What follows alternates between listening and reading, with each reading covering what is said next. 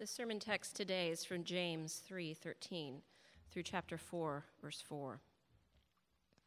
Who is wise and understanding among you? Let them show it by their good life, by deeds done in the humility that comes from wisdom. But if you harbor bitter envy and selfish ambition in your hearts, do not boast about it or deny the truth. Such wisdom does not come down from heaven, but is earthly, unspiritual, demonic. For where you have envy and selfish ambition, there you find disorder and every evil practice. But the wisdom that comes from heaven is first of all pure, then peace-loving, considerate, submissive, full of mercy and good fruit, impartial and sincere. Peacemakers who sow in peace reap a harvest of righteousness. What causes fights and quarrels among you? Don't they come from your desires that battle within you? You desire but do not have, so you kill. You covet, but you cannot get what you want, so you quarrel and fight. You do not have because you do not ask God. When you ask, you do not receive, because you ask with wrong motives, that you may spend what you get on your pleasures. You adulterous people, don't you know that friendship with the world means enmity against God? Therefore, anyone who chooses to be a friend of the world becomes an enemy of God. This is the word of the Lord. Thanks be to God. Good morning. Let's just pause and pray again. Our Father, we have sung of our desire for you to speak to us from your word. And now again, we ask that you would do that. In Christ's name, amen. We've been studying the New Testament book of James for a few weeks now. The book of James is essentially an open letter to the Church of Jesus Christ that explains to us what it looks like to follow Jesus. It's a very practical book. James would say, listen, you've come to Christ in faith. You want to live for his honor. And so he just lays it out there. Here's the way you do it. This is what it means to live for Jesus. And in the passage we're looking at today, we find James describing two fundamentally different ways of approaching life that you'll find among people. He calls them two kinds of wisdom. And these are just basic personal core philosophies. You may not even be aware that you have it, but the philosophy inside you that shapes the way you make decisions, the way you interact with people. It affects the way you respond to situations in the world. Just two kinds of wisdom, two approaches to life. And then he talks about where each of these approaches eventually will lead you. So what I want to do is I want to divide my thoughts today under three very simple headings, all right? First, I want to talk about the two paths of wisdom, all right, the two approaches to life. Then I want to describe where those paths will lead us. And then thirdly, the power to follow the right path. All right, so the two paths of wisdom that James describes, the two approaches to life. The first approach, James says in verse 15 of chapter 3, he calls it earthly. He says this is the earthly kind of wisdom. What he means is this is the commonly accepted way on planet Earth, all right? In this world, this is the common way for people to live. So most of the people you know probably live this way. Most of the people you went to school with, most of the people you work with, many perhaps the people you go to church with. This is just the way they approach life. This is the earthly kind of wisdom. It's very common in this world. It's acceptable. There's nothing particularly scandalous about this. This is the way it's done. In fact, James says in verse 14, there are some people who even boast about how good they are at living this way. All right, they take pride in it. And this first approach to life, the common one, this is basically when the way you approach life is you put yourself first. I'm not saying you're, remarkably selfish. But this is the way you live life. You put yourself first. James describes this path, verse 16. He says, this is the way of envy and selfish ambition. And I know those sound like very ugly terms, but what are they? What is envy? Envy just means you know what you want, right? Ambition just means you go out and get it. So you know what you want, you go out and get it. What's wrong with that? That's the way life is in this world. And so James says, yes, that's the earthly way of wisdom. That's the way most people live. You put yourself first, your needs first, your career first. You put your family first, your nation first, your church first. What has to do with you, that's what is priority. So he says this is earthly. But you'll notice here, James doesn't only say that this is earthly, this is common. Notice verse 15, he also says, this path is unspiritual, and he says it's demonic. What do you think he meant by that? Well, when he says, at the very least, when he says it's unspiritual, I think James would say, the Holy Spirit wants absolutely nothing to do with this kind of life. You live this way, the Holy Spirit says, I can't bless lives that are following that path. Demonic, I wonder if he just wants to remind us of the story of the devil, Lucifer. How did Lucifer become the devil, this great high angel? Well, he put himself first. He envied and he was ambitious. He wanted God's place, and he became this demonic being. So it's common, but it's not recommended, right? This first kind of wisdom where you put yourself first. The other approach to life that James talks about is rare. Rather than being earthly, he says, this comes from heaven. This is distinctly different than what you normally see in the world around you. And this, rather than putting yourself first, this is where you approach life, and your core philosophy is you put others first. Here's how James describes it. Verse 17 of chapter 3, he says, "But the wisdom that comes from heaven is first of all pure, then peace-loving, considerate, submissive, full of mercy and good fruit, impartial and sincere." Let me ask you a question. Have you ever known anybody that would be described that way? That's just the way they live their life. When I studied this passage, there are several people from this congregation who immediately came to mind. That describes her. That describes him. So what would these people be like? Well, James says that they are, when you fall, there's a purity to this kind of wisdom. And what he means is, people who live this way, you don't have to worry that they have mixed motives when they deal with you. They're not trying to manipulate you. They don't have some kind of hidden agenda. There's just a purity about the way they are. You feel like what you see, that's what you get, right? They're peace-loving, which I guess would mean they will bend over backwards to resolve a conflict with you. He says they are considerate. Yeah, that's easy. They're gracious. They're thoughtful. They're kind. It reminds me of something he said in chapter 1. He said, everyone should be quick to listen, slow to speak, slow to become angry. That's what he's describing here by considerate. They're submissive. I bet that means a number of things, but that would include, if they're submissive, it means they are not defiant of authority. They show respect for people in positions of leadership. He says they're full of mercy, full of good fruit. They are impartial, which means they don't just act this way with some people, their little group. They're this way for everyone. And he says they are sincere, which means they approach you in all these ways, and they are not faking it. This is not some act. This is the way they really are. You have ever known somebody that's the way they live? So these are people who, the way they just live their lives, they put other people, their needs, others' concerns, others' difficulties, they put the needs of others ahead of their own. Now, people who live this way might be very successful people. They might be very accomplished. They might even be prosperous. But James would say the people who live this way, these are not individuals who show their wisdom by their success.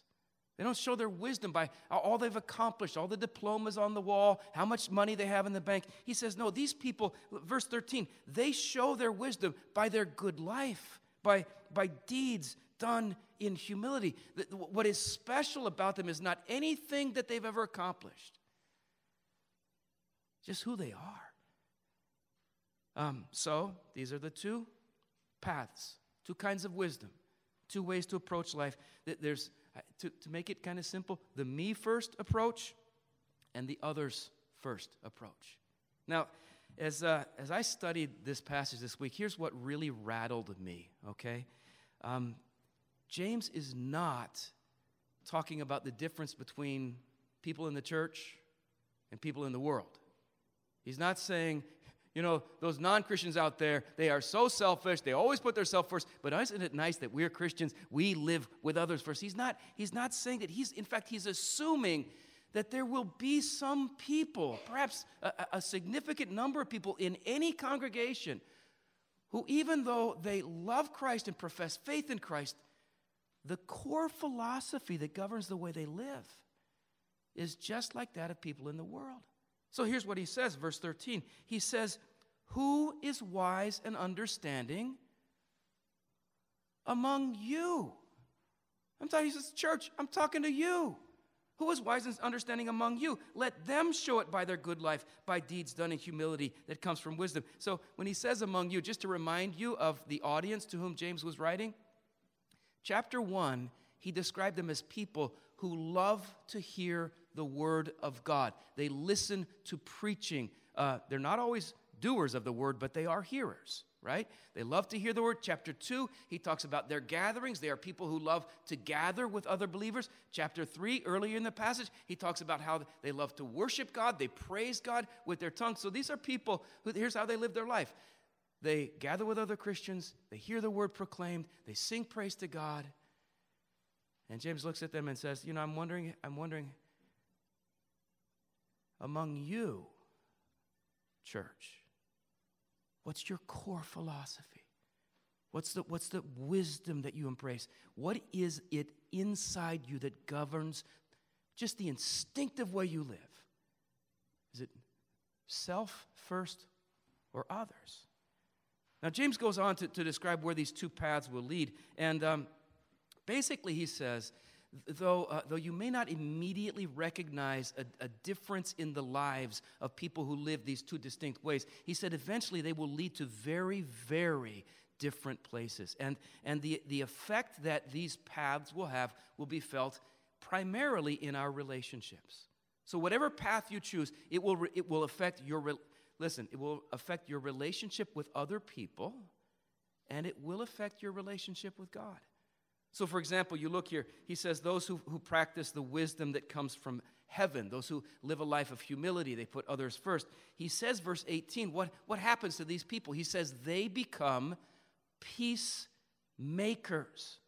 They become peacemakers. They don't just experience inner peace, they actually bring inner peace to others. They spread the shalom of God, the goodness, the well-being of God just kind of is diffused through them into their relationships with others. Other people's lives are touched by them. Yesterday, we had a gathering of the men's fellowship, and we studied this passage together. And the leader, Raul, asked us this question. He said, have any of you ever known somebody that you think could be described as a peacemaker? And one of the men immediately said, yeah, there's this woman at my job. She's the head of my department. He said, most people where I work, they're miserable, but everyone in my department, everyone, we love our jobs, and it's all because of her. She is so considerate of others, and she always listens and cares about our needs, and she brings peace into the workplace. Man, I heard that. I thought, wouldn't you love to be that kind of person? Right? So people who follow this path, the wisdom from heaven, it affects their relationship with others. And notice it affects their relationship with God. Verse 18, again, peacemakers who sow in peace reap a harvest of what? Of righteousness. The word righteousness in the Bible is a very, very rich term. Sometimes it refers to the righteousness of Christ that is imputed to us when we believe. That's not what it's talking about here. Here it's talking about the righteousness of life, the righteousness of character that's formed within a man, formed within a woman as he or she grows in their relationship with God. It's a inner godliness of character that's formed within a person. And so he says, peacemakers who sow in peace, people who follow this strange path of putting others first, he says, here's what happens. What they reap in their own life and character is the very righteousness of God. They become people whose lives make God happy. whose lives please the Lord. If you've ever known somebody, have you known somebody like that? This is so difficult to describe, but there are certain people, you meet them and you just say, he's really close to God. She's just close to God. There's a closeness that you sense it that in their relationship, and this has an effect on their prayer life. When we get to chapter 5, James talking about prayer, he says this: the prayer of a righteous person is powerful and effective. Isn't that intriguing? He doesn't just say the prayer of any Christian is powerful and effective. No. He says a righteous man, a righteous woman, somebody who's lived this way. There's an intimacy with God that lends itself to an effectiveness of their prayers. So those who follow this strange path, this wisdom from above, putting others first, it diffuses into every relationship in their life, and it draws them into the presence of God.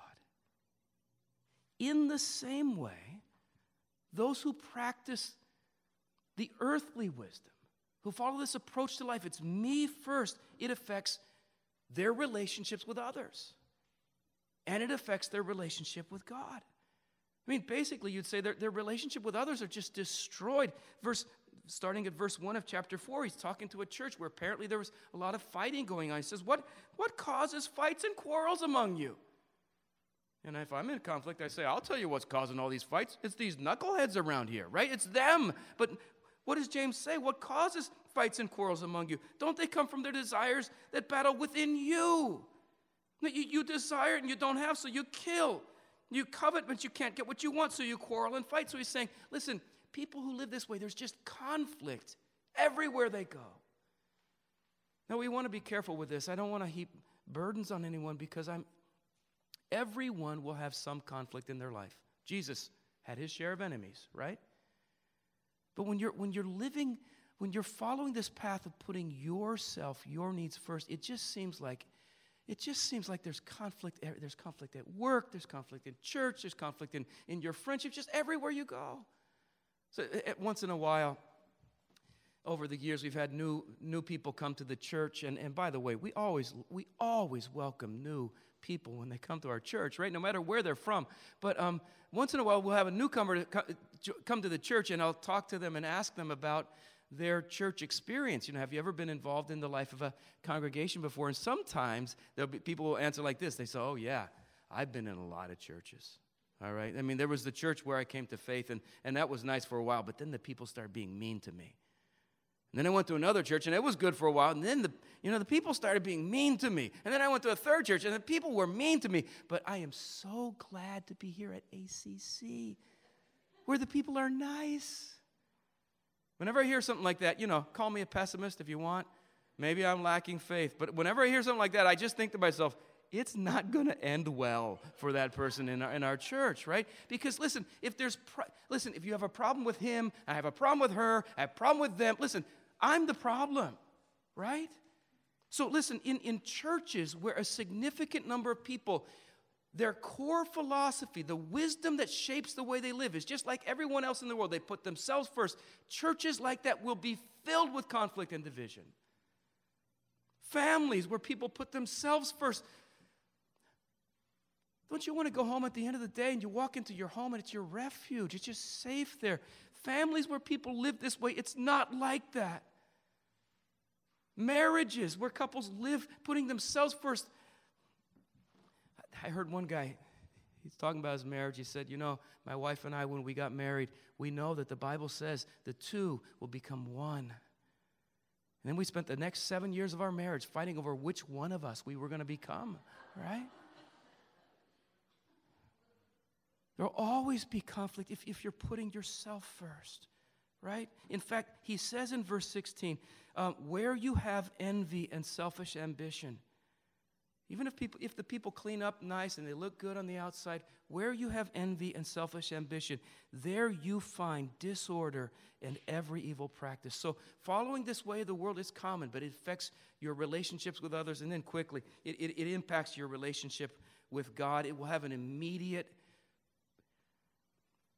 Listen, We go through dry seasons, but if your prayer life is consistently dead, you might have to ask if you live this way. Because if you're putting self first, you cannot be a woman of prayer. You cannot be a man of prayer. You won't even want to pray. This is what James says in the verse 2. You don't have because you don't ask God. You never think to pray. You're just out there trying to get for you.